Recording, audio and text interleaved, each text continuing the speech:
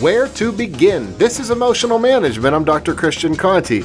Do you know that if something feels hot, it's actually getting cooler? And if something feels cool, it's actually getting hotter? Heat naturally flows from a warm to a cold object until they achieve a balance. Something feels warm because it's losing heat to you. It feels cool because the heat from your body is flowing away from you. The same is true of emotional situations. When you're in a tough situation, maybe tempers are flaring or someone's giving you the cold shoulder, you might not know where to begin to fix it.